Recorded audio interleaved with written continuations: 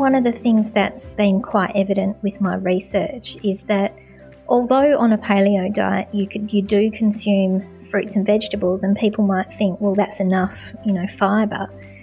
The reality is that we need fibre from lots of different sources, and fruit and vegetables isn't quite enough. We really need the fibre that comes from whole grains. We need the fibre that comes from legumes.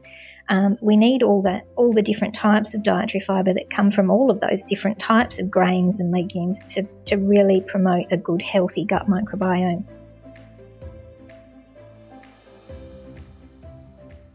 Hi, and welcome to another episode of 99% Fad Free. I'm your host, Tara Leong, a qualified nutritionist, and I'm helping bring you the very latest in health and nutrition information. On today's episode, I'm talking about the paleo diet with a special guest who has conducted some fascinating research, the first of its kind, studying the effect that the paleo diet has on our gut health. And the results are showing it's maybe not so good. You see, while you might be able to get enough dietary fibre following the paleo diet, if you work hard at it, this diet doesn't hit the mark when it comes to a special type of dietary fibre, resistant starch, which is proving to be very important in gut health. So settle in and get ready to hear what she has to say. Let's go.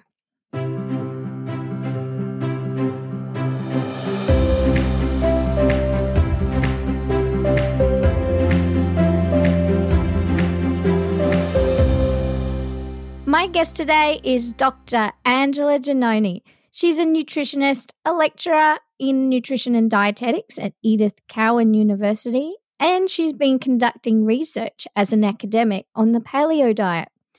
And when I say research, I don't mean simply sitting up late at night reading stuff on people's blogs and watching stuff on YouTube. I mean as a true scientist conducting real studies. Thank you so much for joining us on the show today, Angela. Thank you for having me, Tara. I've been very much looking forward to it. To start, I'd love to know how you became interested in this area of research.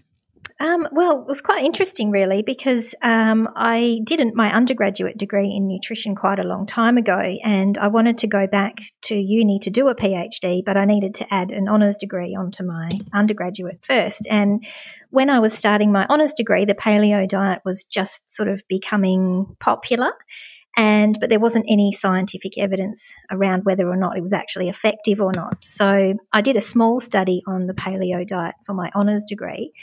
And that went so well that we became quite interested in the gut health after that, because some of the participants who participated in my honours study actually had some sort of unexplained gut effects or side effects of the diet. So I wondered what was going on there and decided that it would make a good PhD project. Wow, fascinating. And we get to talk about all of that today because you've recently published a study titled Long-Term Paleolithic Diet is Associated with Lower Resistant Starch Intake, Different Gut Microbiota Composition, and Increased Serum TMAO Concentrations. Now that is a mouthful, isn't it? It is quite a mouthful, and it is a little bit scientific and a little bit wordy, so I'll do my best to explain it in real people speak for you. It would be a great place to start by understanding what the paleo diet is and maybe what does it eliminate or what does it include? Okay, so the paleo diet sort of became popular about 10 to 15 years ago because there was a hypothesis in the science world that perhaps the human genome hadn't really adapted to being constantly bombarded with products of agriculture. And by products of agriculture, I mean things that are farmed intensively. So things that we really only introduced into the human culture about 10,000 years ago. So like eating grains, white potatoes, and kind of processed foods is very new for the human species. And the theory was, well, maybe we're not adapted to consume those. So if you're following a paleo diet, you would exclude all of those foods. So you would really base your diet around fruits, vegetables, meats, nuts and eggs.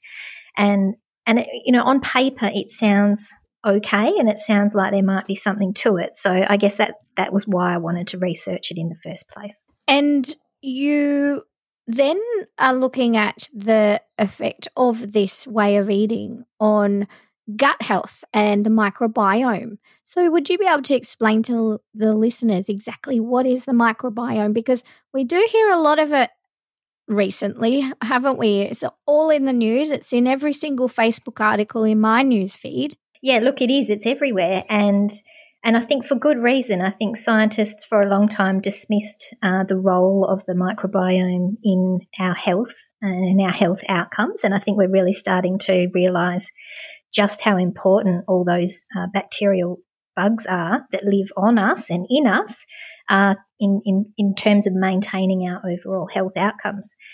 So when we talk about the microbiome in terms of the gut, what we're talking about is all the bacteria that live in our colon. So in our digestive tract, we've got our mouth where we chew our food. We've got our stomach. And then we've got our small intestine. So our small intestine is where all of our food is absorbed. So anything that we can use from the food is taken into the small intestine. And then basically all the leftovers are passed through to the colon. And so the colon is where all these bacteria live, or where the majority of them live. And they basically eat what we can't eat. And in return for consuming all our leftover foods, they actually provide us, in return, with a whole lot of beneficial byproducts. And we're really starting to understand more and more that these beneficial byproducts are actually extremely important for our overall health and for many specific diseases. Yeah, and the research is showing it to be promising in areas of our health such as allergies and mental health, digestive health as well. Absolutely. And, I think we could link gut health with, a lot of chronic disease and a lot of preventable disease too, just because, we're not providing the bacteria in our gut with enough food to eat, and therefore we're not getting enough of these beneficial byproducts in return. And can you clarify the difference between a probiotic and a prebiotic? Okay, so when someone tells you that they're talking about a probiotic is the actual bacteria. So say you're taking a probiotic capsule, that is actual live bacteria within that capsule. A prebiotic is not the bacteria at all. The prebiotic is the food that you give a bacteria. So we're talking about fermentable, and usually they're carbohydrates that the bacteria can then consume. And then in return for consuming those prebiotics, the good bacteria that eat those provide us with lots of good things in return. Yeah, and we are only just starting to really understand all of those good things that the bacteria, I almost liken it to pooping out, don't they? They do, eat exactly. and just like us. Yeah, that is exactly it is exactly the right analogy, because what they poop out is actually, most of them are short chain fatty acids, which is really key in, educating the immune system, regulating the function of the colon and the whole gastrointestinal tract, but also has a lot of impact on glucose metabolism and can have an effect on depression and mental health. So there's a lot of things we don't really understand yet about the way that these short-chain fatty acids work. And there's been a lot of interest in the wellness world in the area of probiotics and how important they are. But unfortunately, the poor prebiotics, they get left out a little bit, don't they? Yeah, the thing is just there's been a few systematic reviews, which is just like a review of all the science around probiotics. And for healthy people, there really isn't enough evidence yet to recommend or support their consumption. So because we really don't understand yet what we're messing with, we don't understand all the different types of bacterial species that live in our colon, and we don't understand what they all do, we're actually probably better off at either eating a diet that's higher in fibre, which provides enough food for the good bugs that are already in our colon to help them grow and do their job effectively. Yeah, because without that fibre, the prebiotic, they'll just simply die off, won't they? That's right, or their populations won't be big enough for them to exert any good health benefits for us. Yeah, and the range of different prebiotics that we can provide is really quite important, isn't it? Yeah, and that's one of the things that's been quite evident with my research is that although on a paleo diet you do consume fruits and vegetables, and people might think, well, that's enough, fibre. The reality is that we need fibre from lots of different sources, and fruit and vegetables isn't quite enough. We really need the fibre that comes from whole grains. We need the fibre that comes from legumes.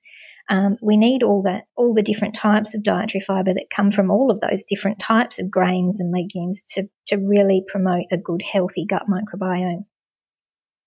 Yes. What did your research find that was published this year? I think the main thing is that I looked at people that had been following the diet for more than a year. So in terms of their gut microbiome, it should be pretty stable representation of what happens to your gut after a fairly long period of time of following the diet. We do know that gut microbiomes can change fairly rapidly, but they're not particularly stable in short periods of time. So studying people that had been on the diet for a fairly long period was a good idea, because it gave us a good representation of what happens over the longer term period. So one of the things that I found, and I measured all their dietary intake as well, so I was I was able to correlate what they ate with what was happening in their gut, and we found some pretty big differences, actually, probably bigger than I was expecting in terms of microbial composition. So the different ratios of the different bacteria were significantly different, and that's quite important in terms of a research outcome. Very. And so what was that difference? So because the paleo diet is fairly low in carbohydrates, even though they had a pretty good vegetable intake, they had some lower abundances of what we would consider good bacteria. So your bifidobacteria, and there's another one called Roseburia, which is primarily a butyrate producer, which is one of those short-chain fatty acids. They were lower in the paleo group. And on the flip side of that, there was another species called Hungatella, which was actually quite a bit higher in the paleo group. And that one was quite significant, and we'll probably talk about this later, because that particular species produces a chemical which is associated with heart disease.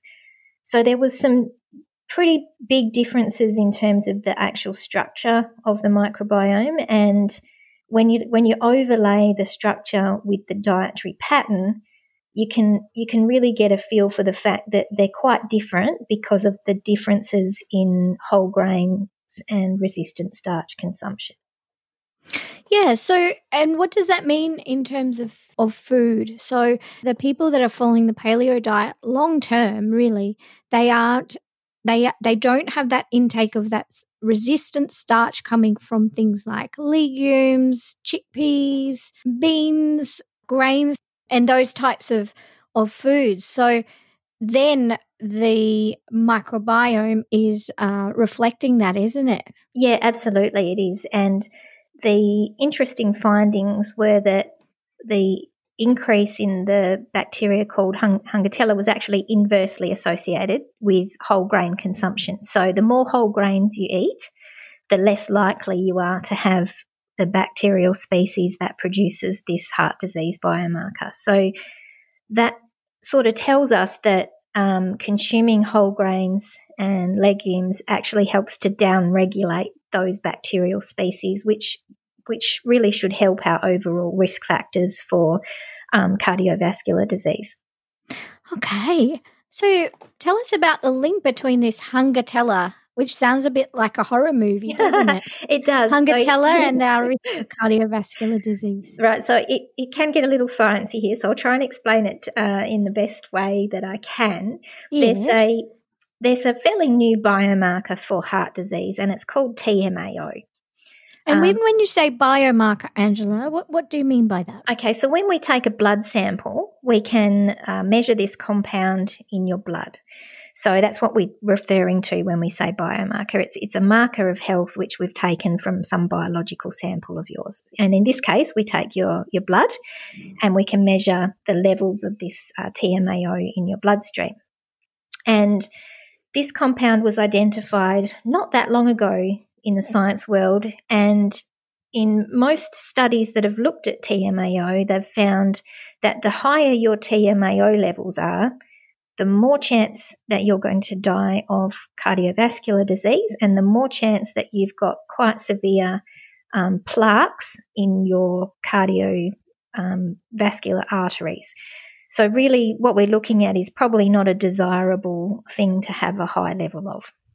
I see. It's very fascinating, isn't it? So the TMAO is in your bloodstream and it's associated with cardiovascular disease. So we know that. But the unique thing about this compound is that it is uniquely produced by the gut bacteria. So we don't get it from food unless we eat some smelly fish. So some fish does have TMAO in it, which is processed a little bit differently to the way that the rest of it is produced in the body.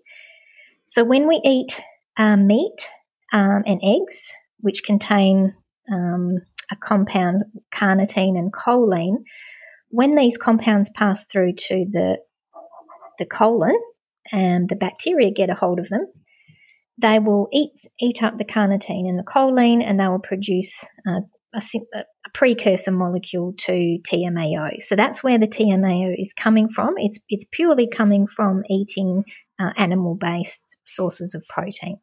Then while we're on that, Angela, could you tell me a little bit about the saturated fat intake of the participants on the paleo diet? Yeah, so the saturated fat intake was very high, and I think it's probably one of the more concerning aspects of the diet. So people who support paleo diet will often say, oh, well, there's nothing wrong with having a bit of meat and, fresh vegetables. And I'd say, well, no, there's not really. But what happens is people who follow the diet in real life, they put a lot of fat on their food, and a lot of people still are into the coconut oil fat, which is very high in saturated fat. And so people who are on paleo end up having, and the people in the paleo group had nearly 50% of their energy come from fat, which is huge. And wow. Then the saturated fat is meant to be around 10% of our energy. The paleo groups were up around 20%, so double the recommended intakes. And this is a concern, obviously, for our heart health, because there is a link between saturated fat intake and our heart health. Absolutely. And although there might be a bit of contention around which saturated fats are good and which ones are bad, we still know that saturated fat as a whole is linked with cholesterol levels or total cholesterol levels. And I think it's prudent to be a little bit cautious when someone tries to tell you that, oh, no, fat is good for you or fat is fine.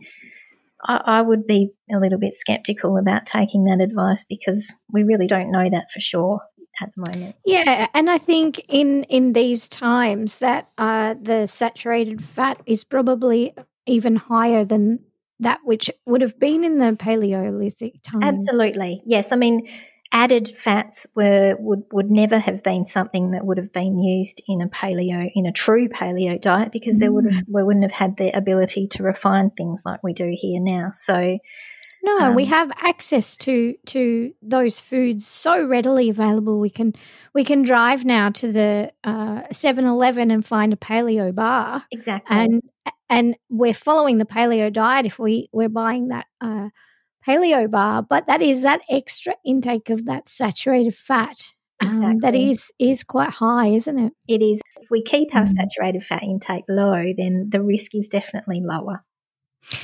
Yeah, and one of the issues with the paleo diet is that all of a sudden, if you are removing that group of foods where your pastas and your rice and things like that, those carbohydrate foods that are often avoided on the paleo diet, you have to get food from somewhere. Your plate has to be filled up somehow, doesn't it? Yeah, exactly. And often that's by the way of a little bit, quite a lot extra meat and then some vegetables on the plate. Yeah.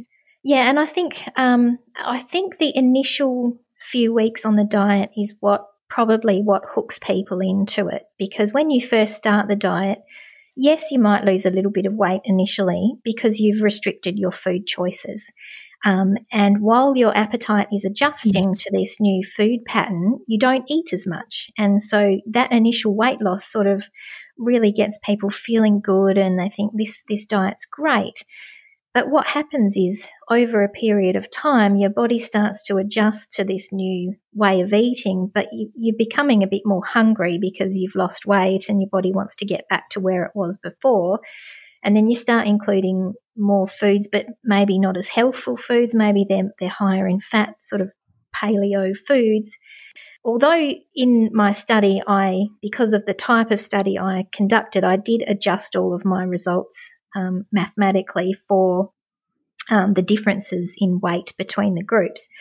But if you look at it on paper, the people who were on the paleo diet were actually a little bit heavier than the people on my control diet. So really what that's telling me is that it isn't really any magic bullet for keeping people slim, because they were just the same as the rest of us. Yes, that's a really great point. And I think it's important to note that that is where a lot of these diets do fall short, in that they offer results quite quickly, but it's not actually necessarily because of the diet. So it's not the paleo lifestyle. It's just that people have suddenly stopped having that extra Coke or that donut or what have you.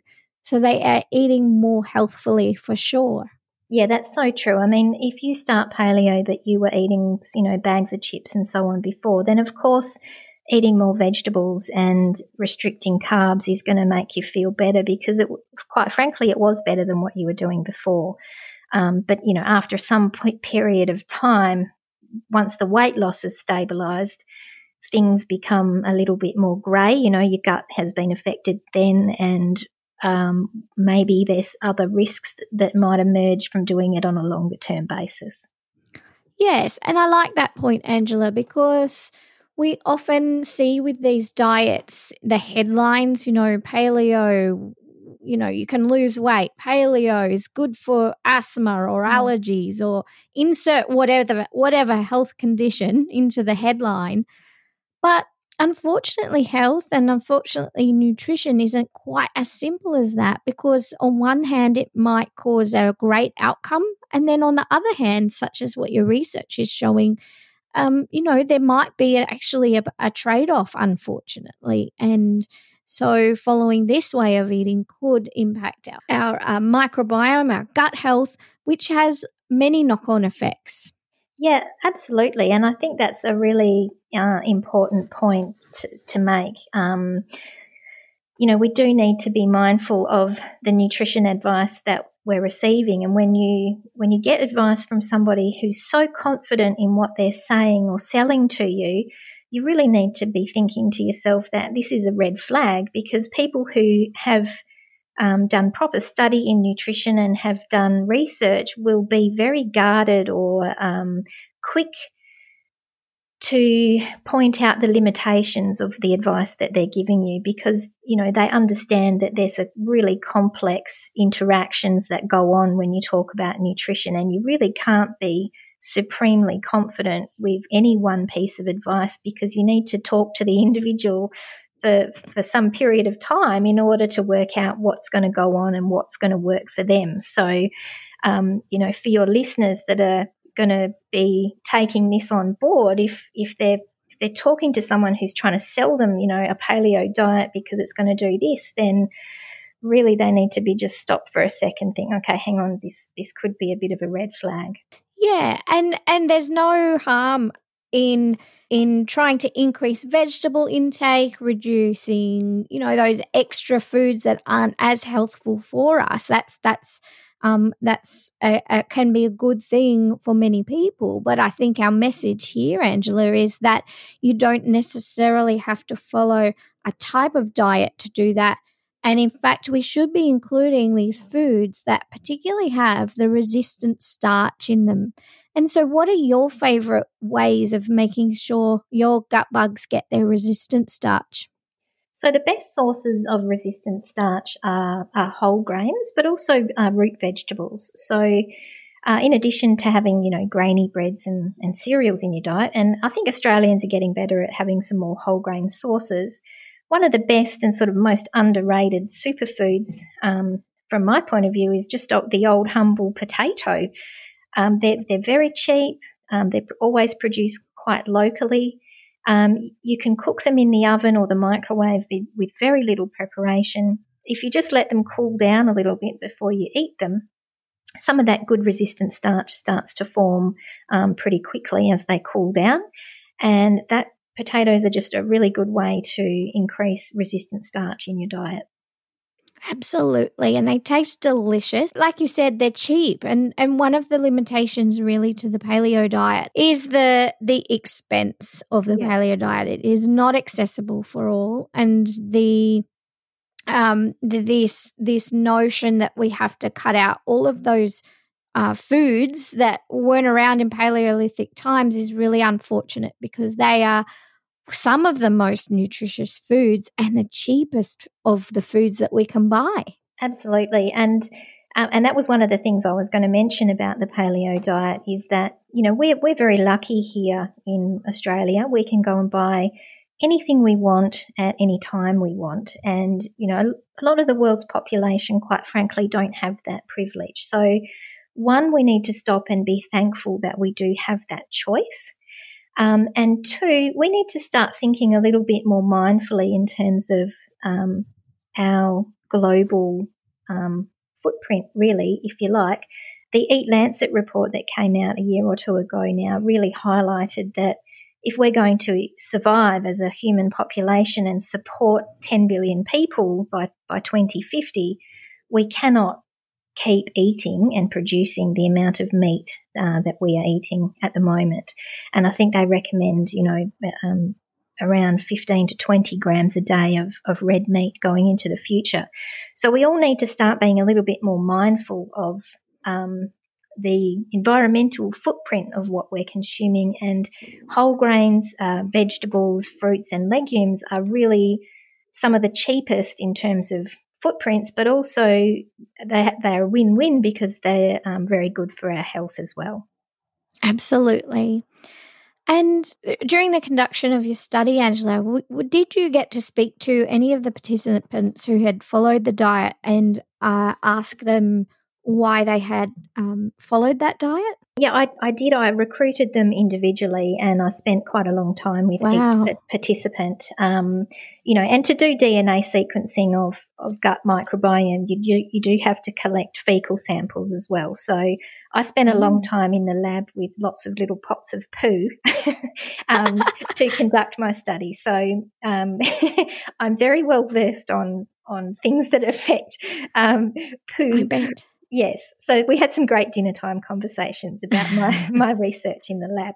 But yes, I did spend a long time with each participant, and they had all arrived at paleo for different reasons. I think a lot of them were just concerned about their health going forward and wanted to do what they thought was right for them. It would be interesting to know how they came to that decision, isn't it? Yes, I mean that could have been another study, just by itself. And when you're doing a research study, it's always so tempting to just collect more and more data. But you do have to go to sleep at some stage, yes, and then someone's got to analyse it. And yes, so that's right. Yes, was there a difference in fecal samples between the ordinary diet and the paleo diet, the strict paleo diet? There was, in terms of appearance, if I can be blunt, when you have if you have a diet that's 50% fat, which most of the paleo group did, that has an effect on your poo of making it quite shiny and not looking so flash really when it's in the lab in the little pots. So I really did get a feel for how much fat people were eating just by looking at the samples.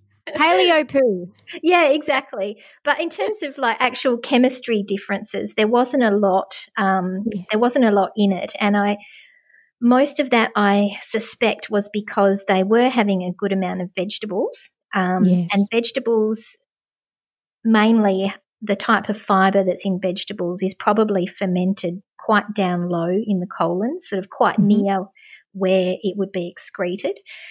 So some of those differences, I think, is just due to the site of fermentation of some of those fibres. So I think that needs a little bit more research, that area. Yes. So do you have any tips, Angela, on someone who, for someone who may be starting to consider following paleo because it's been recommended to them, they've been reading some books, some stuff online, and they're questioning whether it is an appropriate diet for them?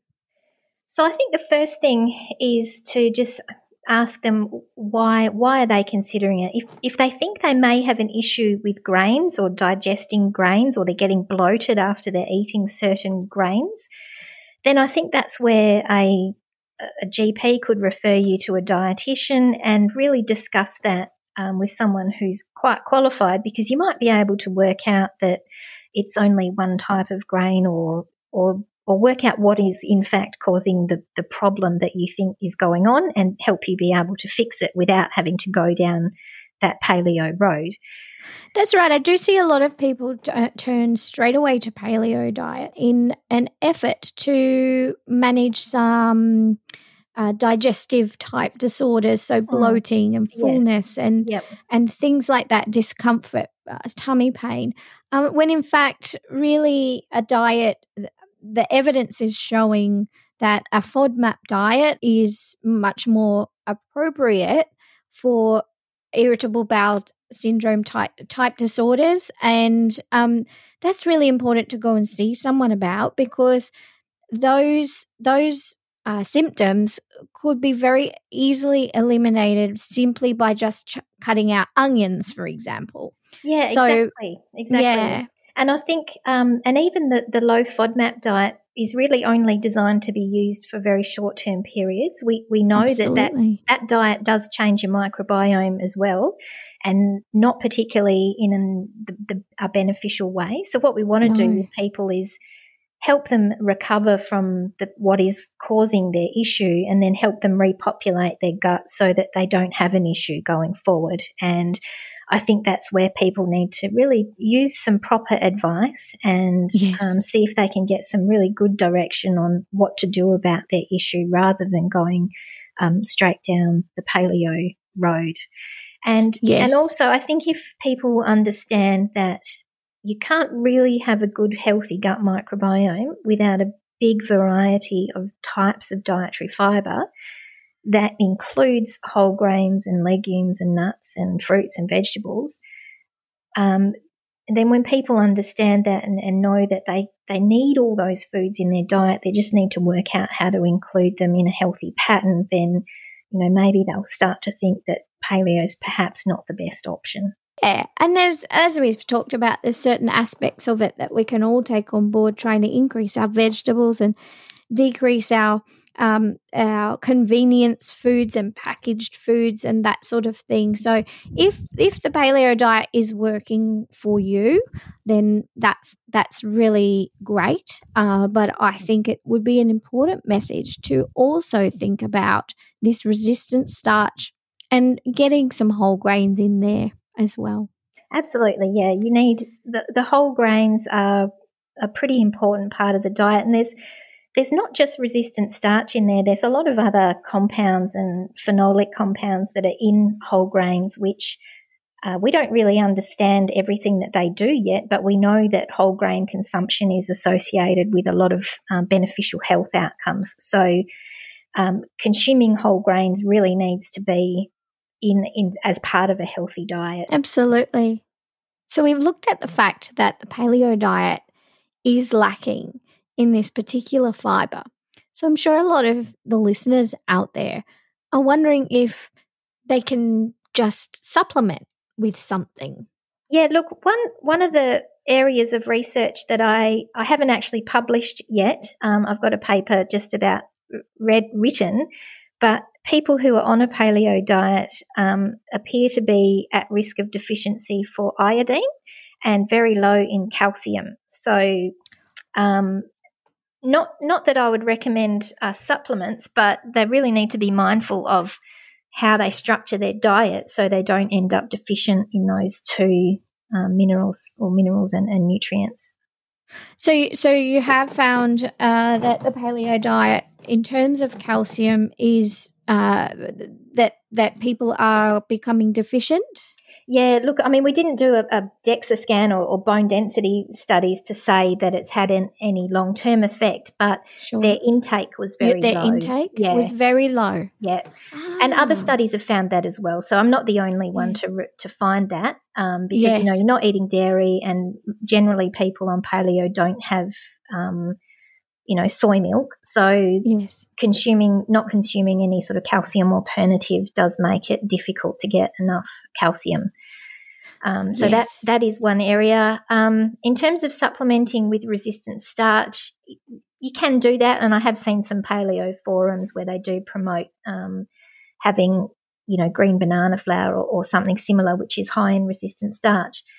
The thing is that you're still not getting the variety of fibres that you get from having whole grains and legumes as well. So, yes, you can substitute some of that with resistant starch, but you're still missing out on some of those benefits that whole grains can only provide. Well, that's fascinating research, and I'm really thankful for you, Angela, for spending your time today in explaining what you've been tucked away, working very, very hard, I'm sure, on for many years. How many years has it been now, Angela? Well, this project was actually for my PhD, so it took me, 3 years and 4 months to wrap that up, and finally got it published last year. So yeah, it was really good to see it out in the scientific community now after all that hard work.